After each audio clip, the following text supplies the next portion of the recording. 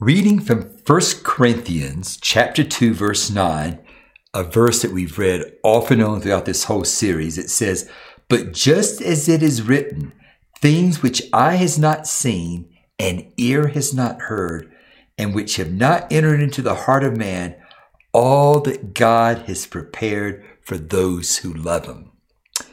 Today, we're actually going to be concluding our series on heaven and death and what comes next and the new earth and the new heaven and the suffering and groaning that we have here in anticipation of that. And really, one of the things we've kind of talked a lot about is how what we do here in this earth really matters for eternity. So we've covered a lot of information. Believe it or not, this is week 16. We've looked at many passages. And believe it or not, there's still a lot of other things we could probably say, a lot of other passages. And for that reason, I keep kind of extending it another week. But hopefully, we have cleared up a lot of misunderstanding about what comes next. Yes, there's a lot of things we don't know, but yes, there is a lot of things we do know. So today, what I'd like to do is I'd like to give a summary because we've talked about so much and sort of pull it all together. So a lot of what, if you've participated in all these, you can say, oh yeah, you've already kind of said that. You've already said that. That's true because I'm just trying to tie it all together. If you're just joining us, you may kind of feel like, oh, wait a minute, where's that in the scriptures? Where's that in the scriptures? And, my advice to you is to go back and listen to the previous messages in which I go into a lot more detail. And I'll be using a lot more scripture. So let's begin by giving a brief overview of what has transpired so far as it pertains to heaven and what's coming around in the future. So, excuse me, we have a chart here. And it's very hard, of course, to get everything on a chart, but hopefully this helps somewhat. So we go back to the Garden of Eden. The Garden of Eden was also called paradise. That was kind of the Greek word for it. And we use it now, of course, in a lot of things. Oh, that's paradise. Hawaii, I went to paradise. That vacation is but really paradise originally referred to the Garden of Eden. And here we see that God creates man in his own image. Actually, that is said 8 times. And it also says a couple more times that God created man according to his own image. And it was beautiful. There's the tree of life there. There's fellowship. There's communion with God constantly. Man had responsibilities. And it was paradise, But as we know, with the fall of man, sin enters into the world, and actually a curse falls on mankind, and it falls on the earth, because earth has been affected as well. And of course, the original people, Adam and Eve, were removed from the garden, and that enters into the period that we're in right now, kind of the fallen world. Now, in Old Testament times, you can kind of see right here, all of a sudden people died, right? And but God begins to try to gather a people in preparation of sending his Messiah, his son. And so when people died in the Old Testament era, everyone went to Sheol. That's the Hebrew word. The Greek word is Hades. That's where everyone went. David talks about it in some of his Psalms. However, we know from the story that Jesus gives us in Luke of Lazarus and the Lazarus and the rich man, that really Hades or Sheol was really divided into 2 parts. There's one for those who were looking for righteousness, wanted to live a righteous life. Of course, they failed in many ways, but such as Lazarus, and then, of course, those people went to a place that was called Abraham's bosom. It was a place of comfort. It was kind of like a waiting period. The others, the wicked people went to the part of Sheol that we know was a place of torment. That's what it kind of says in the scriptures here. So now you might say, so the righteous people didn't go to heaven? Well, no, they didn't. They went to Hades because technically, well, not just technically, I mean, they had not been cleansed by the blood of Jesus. They were not righteous to be able to actually be in the presence of God. So now when Jesus comes to earth and dies for our sin and is resurrected, he also brings what? The promise of eternal life. In fact, he dies in order to give us eternal life and to cleanse us from sins, and therefore allowing us to be righteous, at least in the eyes of Jesus. That's part of his gift, the gift of righteousness. And so then we can actually be with God. We can be with Jesus, continually, because the sin has been wiped away.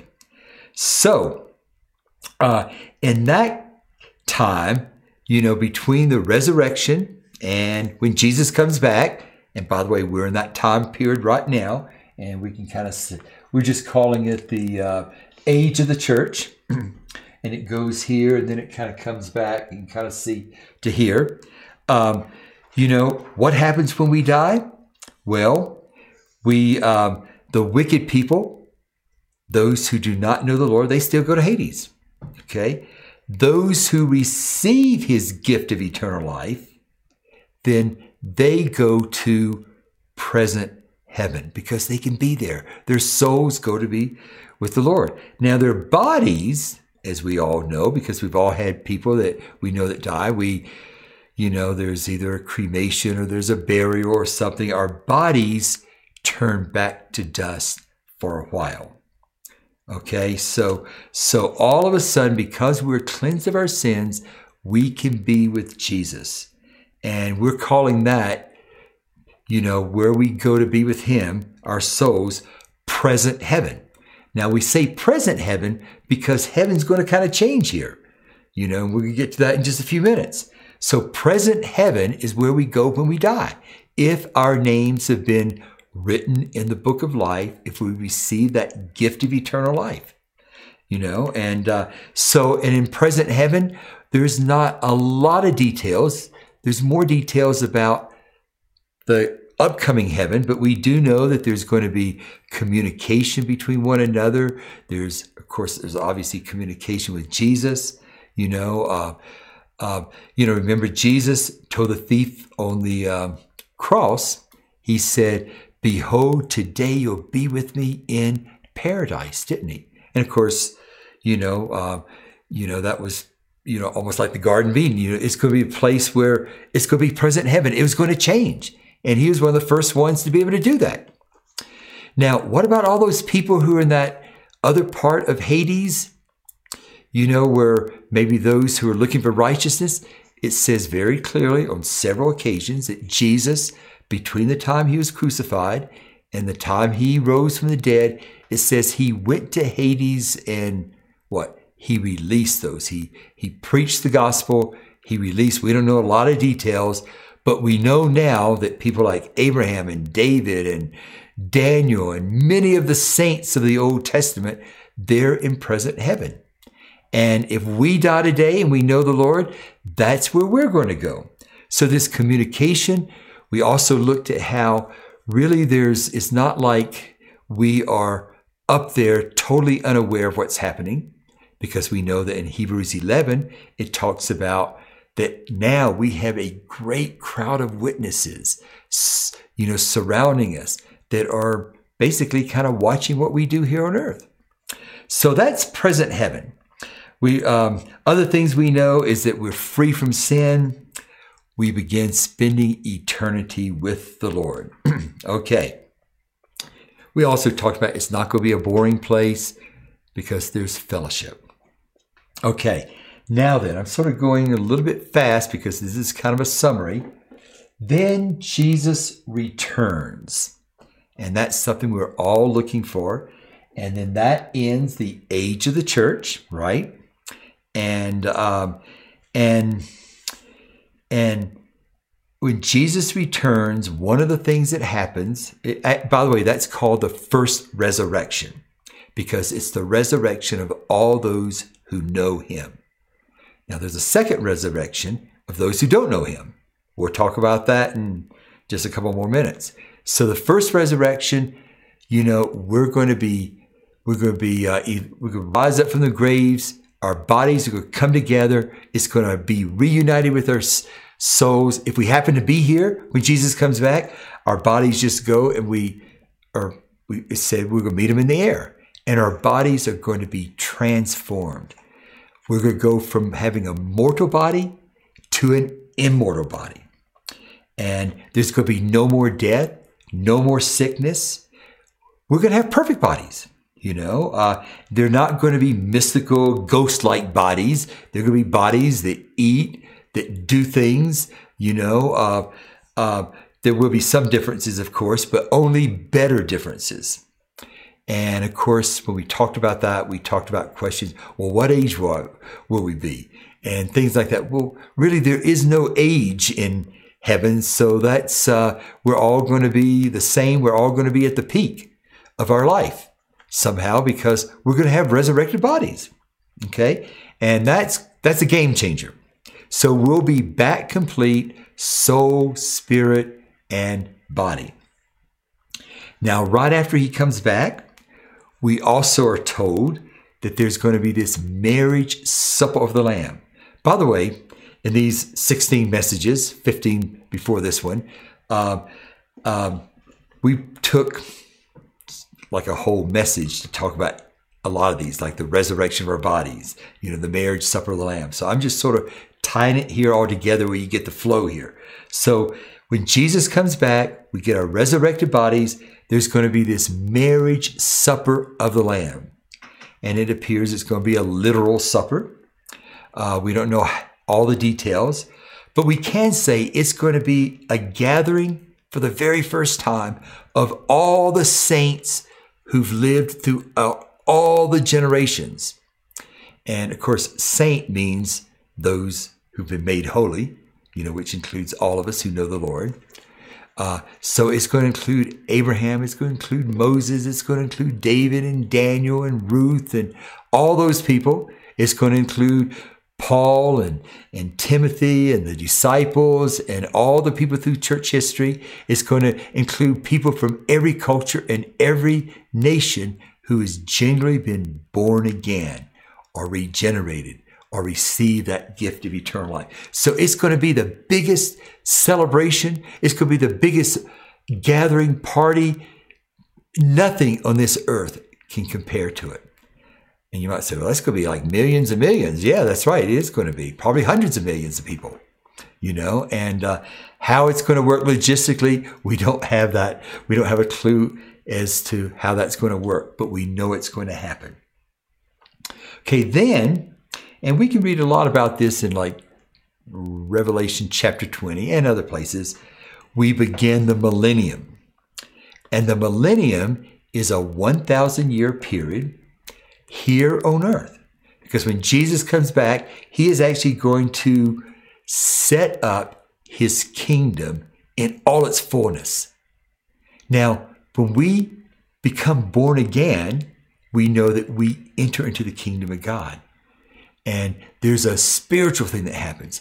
But if you read back in the Old Testament, when the kingdom was talked about, there's a spiritual component, but there's also a physical component where Jesus is going to reign in righteousness and justice, and he's going to rule from Jerusalem, and that is fulfilled. So it's going to be the fullness of the kingdom of God, and we're going to be there with him.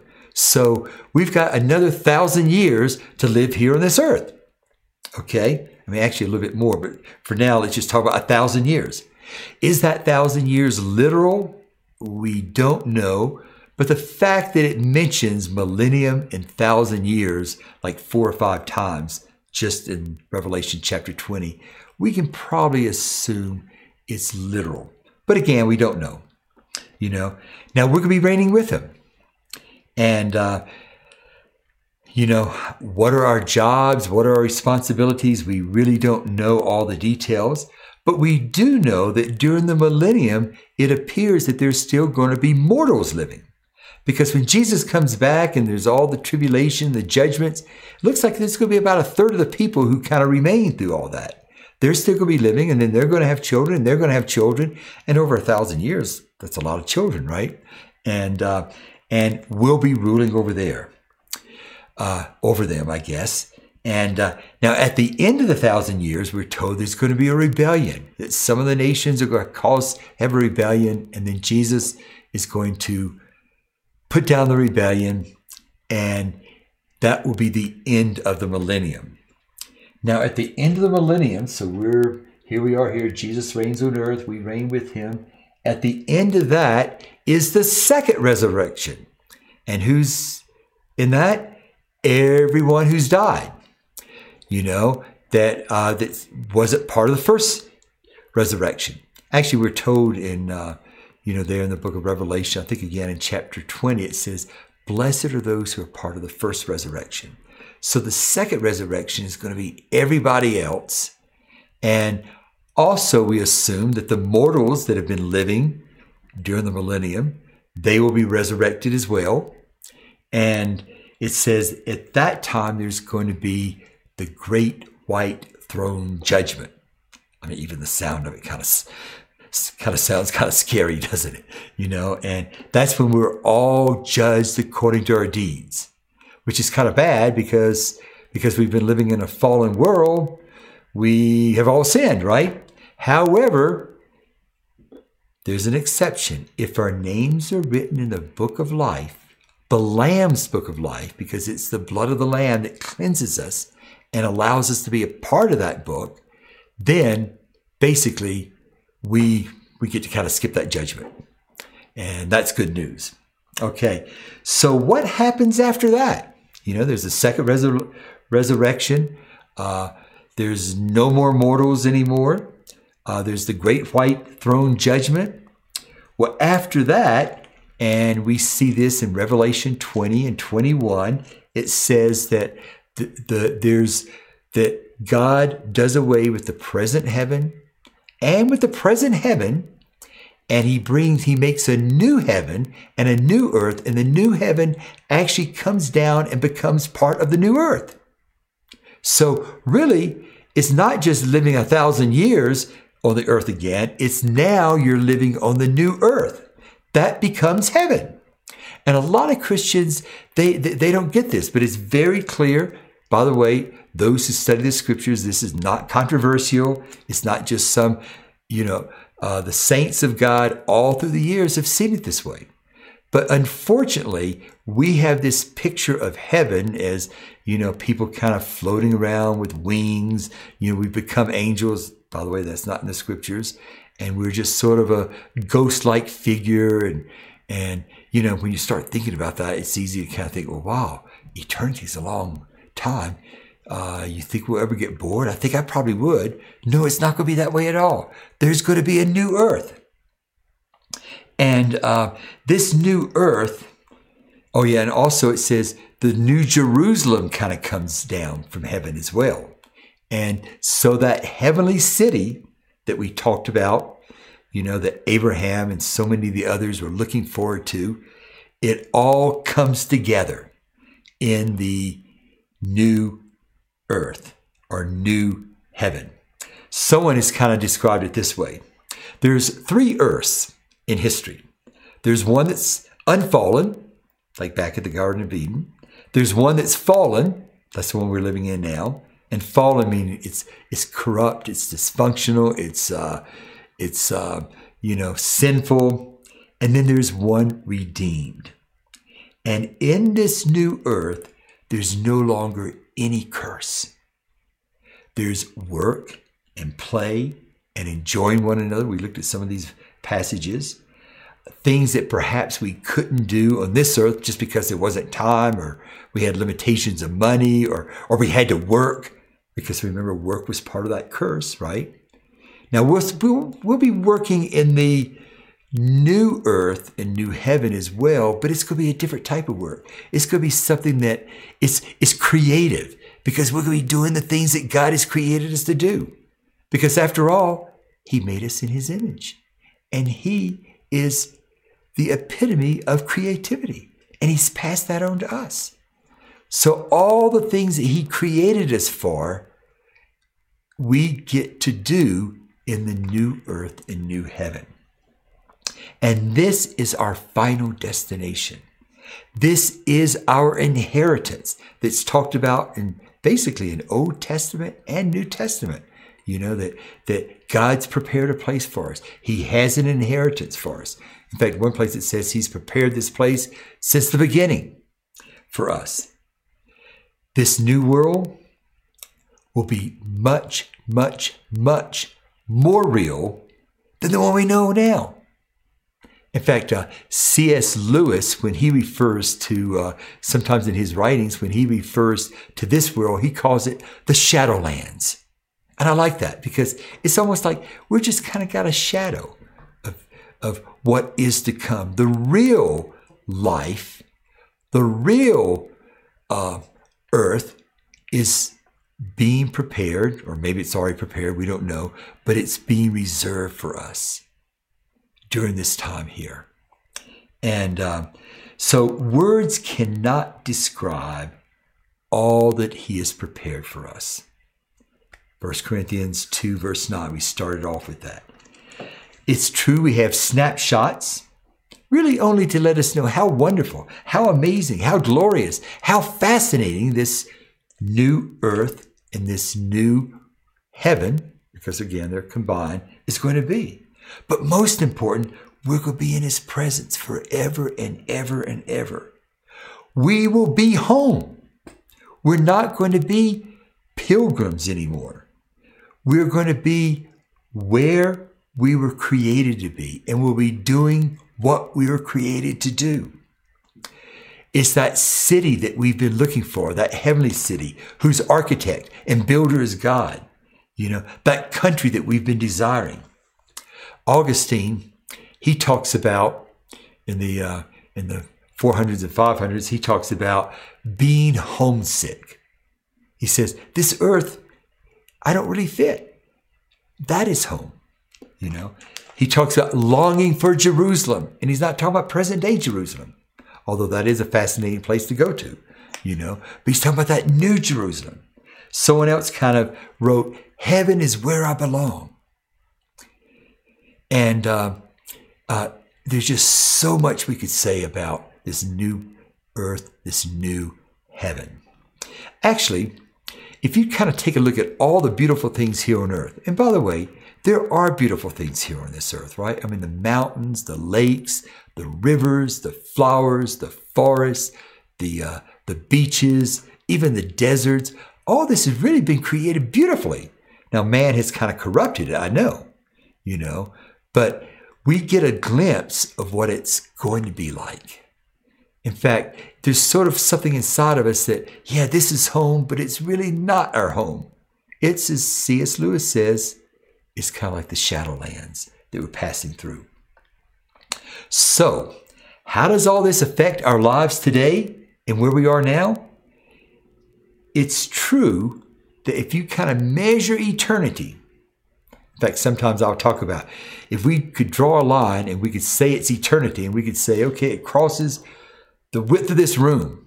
No, it crosses from here to, I'm in Colorado here, it's from here to New York, or here to France, or here to, you know, China, you know, here to the moon. If there was a line that way, and of course eternity goes beyond that, our life here is like a dot on that line. Nothing more. And yet, so much of eternity rests on what happens here in that dot. So, yes, all this that we've been talking about, it should affect how we live here for a lot of reasons. I'm going to give you 4, and some of these overlap a little bit. First of all, and this is an important one, we must receive this gift of eternal life in this life. Okay? In other words, there's no indication that we get a second or third or fourth chance. This is the life that in this lifetime is when we can choose, yes, I want to follow Jesus. I want to receive his gift of salvation. I want to be a part of that kingdom of God. And Jesus told Nicodemus, there's no way you can be a part of the kingdom unless you're born into it. You know, you have to receive a new birth. And it's really clear in the scriptures that it's those whose names who have been written in the book of life. These are the ones that are a part of the kingdom of God and receive this inheritance. So if you're listening to this right now and you have any doubts, please get this settled. You know, like now. You know, John 17, verse 3, Jesus says, this is eternal life, that they may know you, he's talking to the Father, the only true God, and Jesus Christ whom you have sent. That's how we get eternal life, knowing Jesus. And if you are, I've shared this before, if you're in doubt, we've written a book. It's called Words of Eternal Life. I encourage you to get a hold of it, and you can give us a call, write us. We'll kind of get you a copy, you know. So, and it sort of describes it. So please, if you have any doubts, this lifetime, and the thing is, you don't know when your lifetime's going to end, you know, is it going to be 50 years from now, 20 years from now, 10 years from now, you know, is it going to, something happen today? And, you know, we live in a crazy world. I mean, the week that we're recording this right now, I mean, you know, we have Russia, a leader in Russia, you know, Putin, you know, he's kind of, you know, throwing around nuclear options and stuff with this war with Ukraine. It's kind of scary. We just don't know. Okay, so that's the first thing. Make sure your name is in the book of life and that you're part of the kingdom of God. That happens in this life. Another thing, our faithfulness here during this lifetime to the purposes which he has given us will determine the responsibilities we have in the new earth. Okay, so as we become a part of the kingdom, he gives us a mission. He gives us a purpose.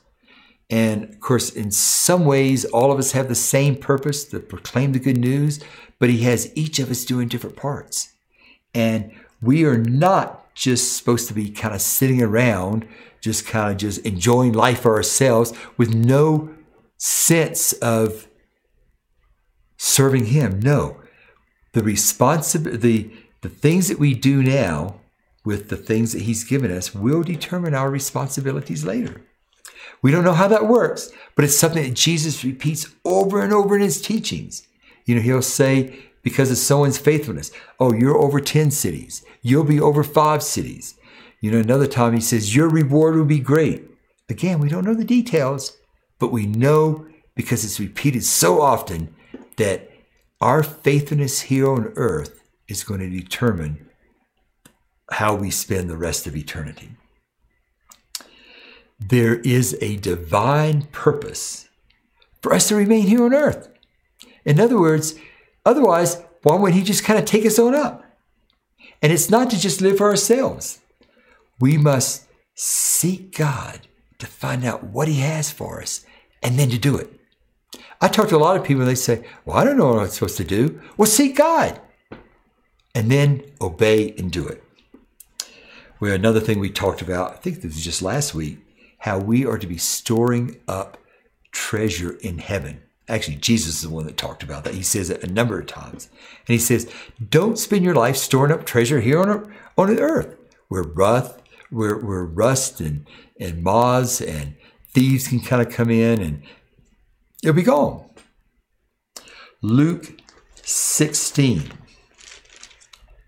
And there's many verses that we could probably say about this, but let me just give you one here. 10 and 11. Jesus says, he who is faithful in a very little thing is faithful also in much. And he who is unrighteous in a very thing is unrighteous also in much.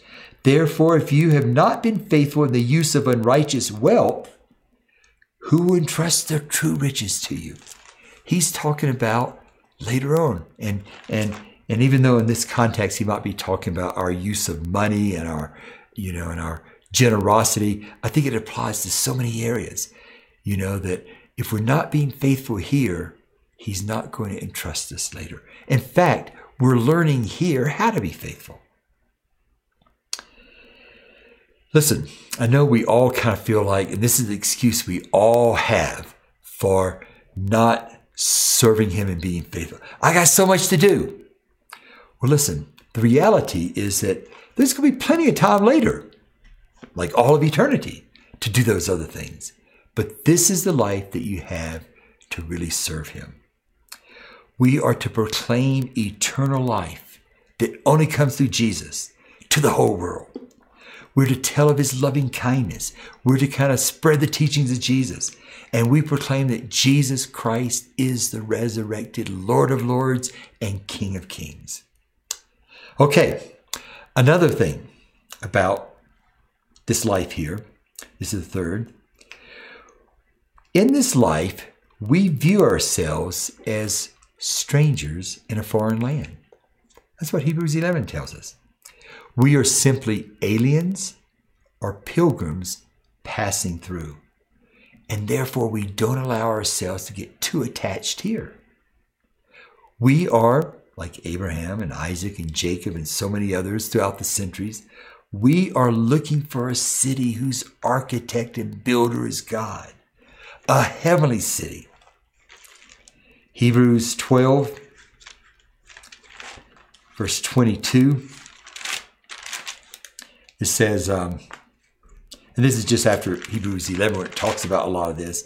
It says, verse 22, it says, but you have come to Mount Zion and to the city of the living God, the heavenly Jerusalem. He's talking about something. And to myriads of angels, to the general assembly and church of the firstborn who are enrolled in heaven, and to God, the judge of all, and to the spirits of the righteous made perfect.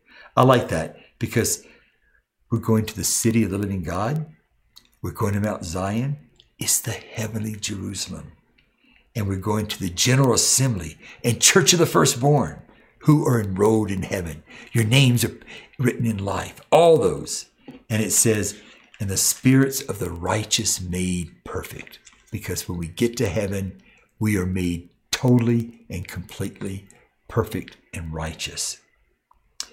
In Hebrews 11, it says, not only does it say that they were looking for a city, a heavenly city, but it also says, they desired a better country from the one that they were within. And then just in case we got confused, it says, that is a heavenly one.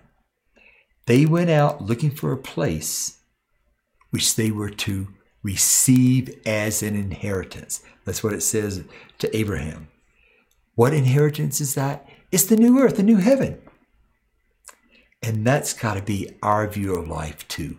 We're just passing through. And we're marching, we're looking for that heavenly city. Okay, one other thing here. Because this is not our true home, and because we live in a fallen and corrupt and dysfunctional world, we understand that there is going to be a lot of suffering in this world. And we view our role as a light in the midst of darkness.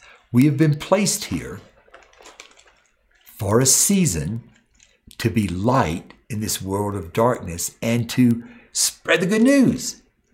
It's hard sometimes because there's so much suffering, so much dysfunction. There's so much of all that stuff. We think, Lord, why? Why? Well, it's a dark world, and we've been put here as a light. Philippians 2, verse 14, 15, maybe 15. We'll start verse 14 because this is, do all things without grumbling and disputing, so that you will prove yourselves to be blameless and innocent, children of God, above reproach, in the midst of a crooked and perverse generation, among whom you appear as lights in the world. We're in this darkness, and our goal is to point people to the kingdom of God, point people to Jesus.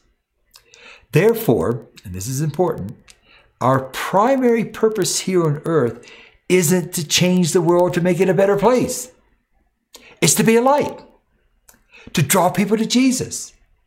And as we proclaim his word and they see the difference in us, like we're not grumbling or disputing, they will ask questions and they'll have a hunger, and they too, at least many of them, will want to receive this gift of new life and eternal life. You see, we've not been called to redeem this wicked world. That's the job of Jesus. He's the Redeemer. We're just to point people to Him. Jesus redeems the world, all the world, the whole world system and all its corruption and dysfunction and sinfulness. He does that as He establishes kingdom in its fullness later. We just talked about that a few minutes ago. Now, in this lifetime, our job is to reach out to people of all nations with the message of salvation. Now, that doesn't mean that we don't speak up for righteousness. We speak against injustice and racism and greed and hate and taking life from others. That can be from anywhere from abortion to euthanasia to war. But we can speak up, but we realize our primary calling is to share the gospel and to love people. We cannot change the world. We haven't been commissioned to do that. That's not our calling. That's the calling of Jesus. And brothers and sisters, we've got to realize that. It's okay to feel passionate about a cause or something like that, and because it's really being homesick for a world that's not full of all this. But in this world, there's going to be suffering. There's going to be things we don't understand. And our primary purpose is to lead people to the kingdom. Suffering, by the way, is very hard to comprehend. But our view must be that the suffering that we have in this world, doesn't compare to the glory and the goodness that He has before us. 2 Corinthians 4, a passage we looked at several times, it says, for momentary, I like that. It means just for a moment, in light of all of eternity, light affliction is producing for us an eternal weight of glory far beyond all comparison. Compared to where we're headed, this is nothing. It's just something we have to kind of endure. While we look not at the things which are seen, all the suffering, all the dysfunction, we see that every day, don't we? But at the things which are not seen. For the things which are seen are temporal, but the things which are not seen are eternal. And wow, all this that we see right now, all this hatred and all the things that we just, that disgust us, the poverty, all that is going to change. Suffering here, it says, produces something important inside of us. It's something important for later. Because in this sinful and corrupt world, you know what? We learn to love. We learn to love our enemies. We learn to love the unlovely, those who have mega problems. We learn to have compassion. We learn about grace and mercy. Living in this corrupt, dysfunctional, sinful world, we will have discovered things and learned things that even the angels don't comprehend. And that's why, and this is another thing that we touched on in this series, is that when we reach really the millennium, we're going to be placed above the angels. You might say, well, the angels, they never sinned. Why are they lower than us? Because we have learned about grace and mercy and compassion and love, even the unlovely. So there's a purpose going on in this world for us right now. And again, we don't have time to repeat all that message again. But just know that part of our calling here is that we have to endure the suffering. Actually, Romans 8 says it really well. It says, all the children of God are what? Groaning and suffering the pains of childbirth. Childbirth because there's something beautiful coming, And they're waiting for the revealing of His glory and the revealing of the sons of God when Jesus comes back and makes all things right. And then it goes on and says, and it's not only us, but all of creation's groaning, waiting for Jesus to come back and for God's glory to fill this earth. Because remember, the curse wasn't just put upon the human race, but on all creation, all the earth. And so all the earth is going to be different as well. So yes, we are groaning and suffering, yet what? Our eyes are on that heavenly city. Well, like I said, it's kind of sad to kind of end this series, but we got a lot more things to kind of talk about in the months ahead. Believe me, and it's been fun talking about this. I've enjoyed it. I've learned a lot as I've just gotten into the scriptures. One thing I would like to do is I would like to recommend one book for further study. And I think I kind of mentioned before that I've just in this series, like I always do, I've read what a lot of people have said. I've read a lot of books about heaven and just trying to kind of get a good picture. The one book I would recommend, it's a thick book, but it's by Randy Alcorn. It's called simply Heaven. And by the way, it's in Spanish too, El Cielo. And one man kind of said, other than the Bible itself, this may well be the single most life-changing book you'll ever read. But I can tell you, it's thick, but it kind of goes through just passage after passage. And I think it will be a real encouragement to you. It might be one of those books that you just kind of read a chapter or a couple of chapters a week, and it might take you a year to get through. But I think it'll be something that you will really gain a much deeper understanding, especially building on what we've talked about. Okay, let's pray. Father, we thank you that you have prepared something for us that eye has not seen, ear has not heard, that has not even entered into the heart of man. It's beyond all that we can think or imagine what you've prepared for us. Lord, it's our destination. It's our inheritance. And Lord, we pray, Lord, that knowing that you would kind of put that inside of us, that we would be homesick for it, that we would see it as our real home. The real life begins later.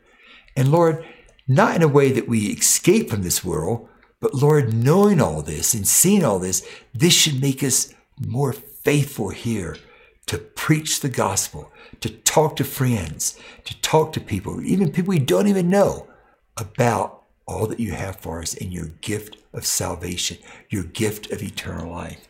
So Lord, we are excited about what you have for us. And Lord, I just pray that all these things that you would, Lord, that you would just root and plant into each of our lives, each of our hearts. And Lord, even things like other things that we study, these passages, just go back over it, perhaps even reading this book, Lord, I'm sure these are things that can just add to it.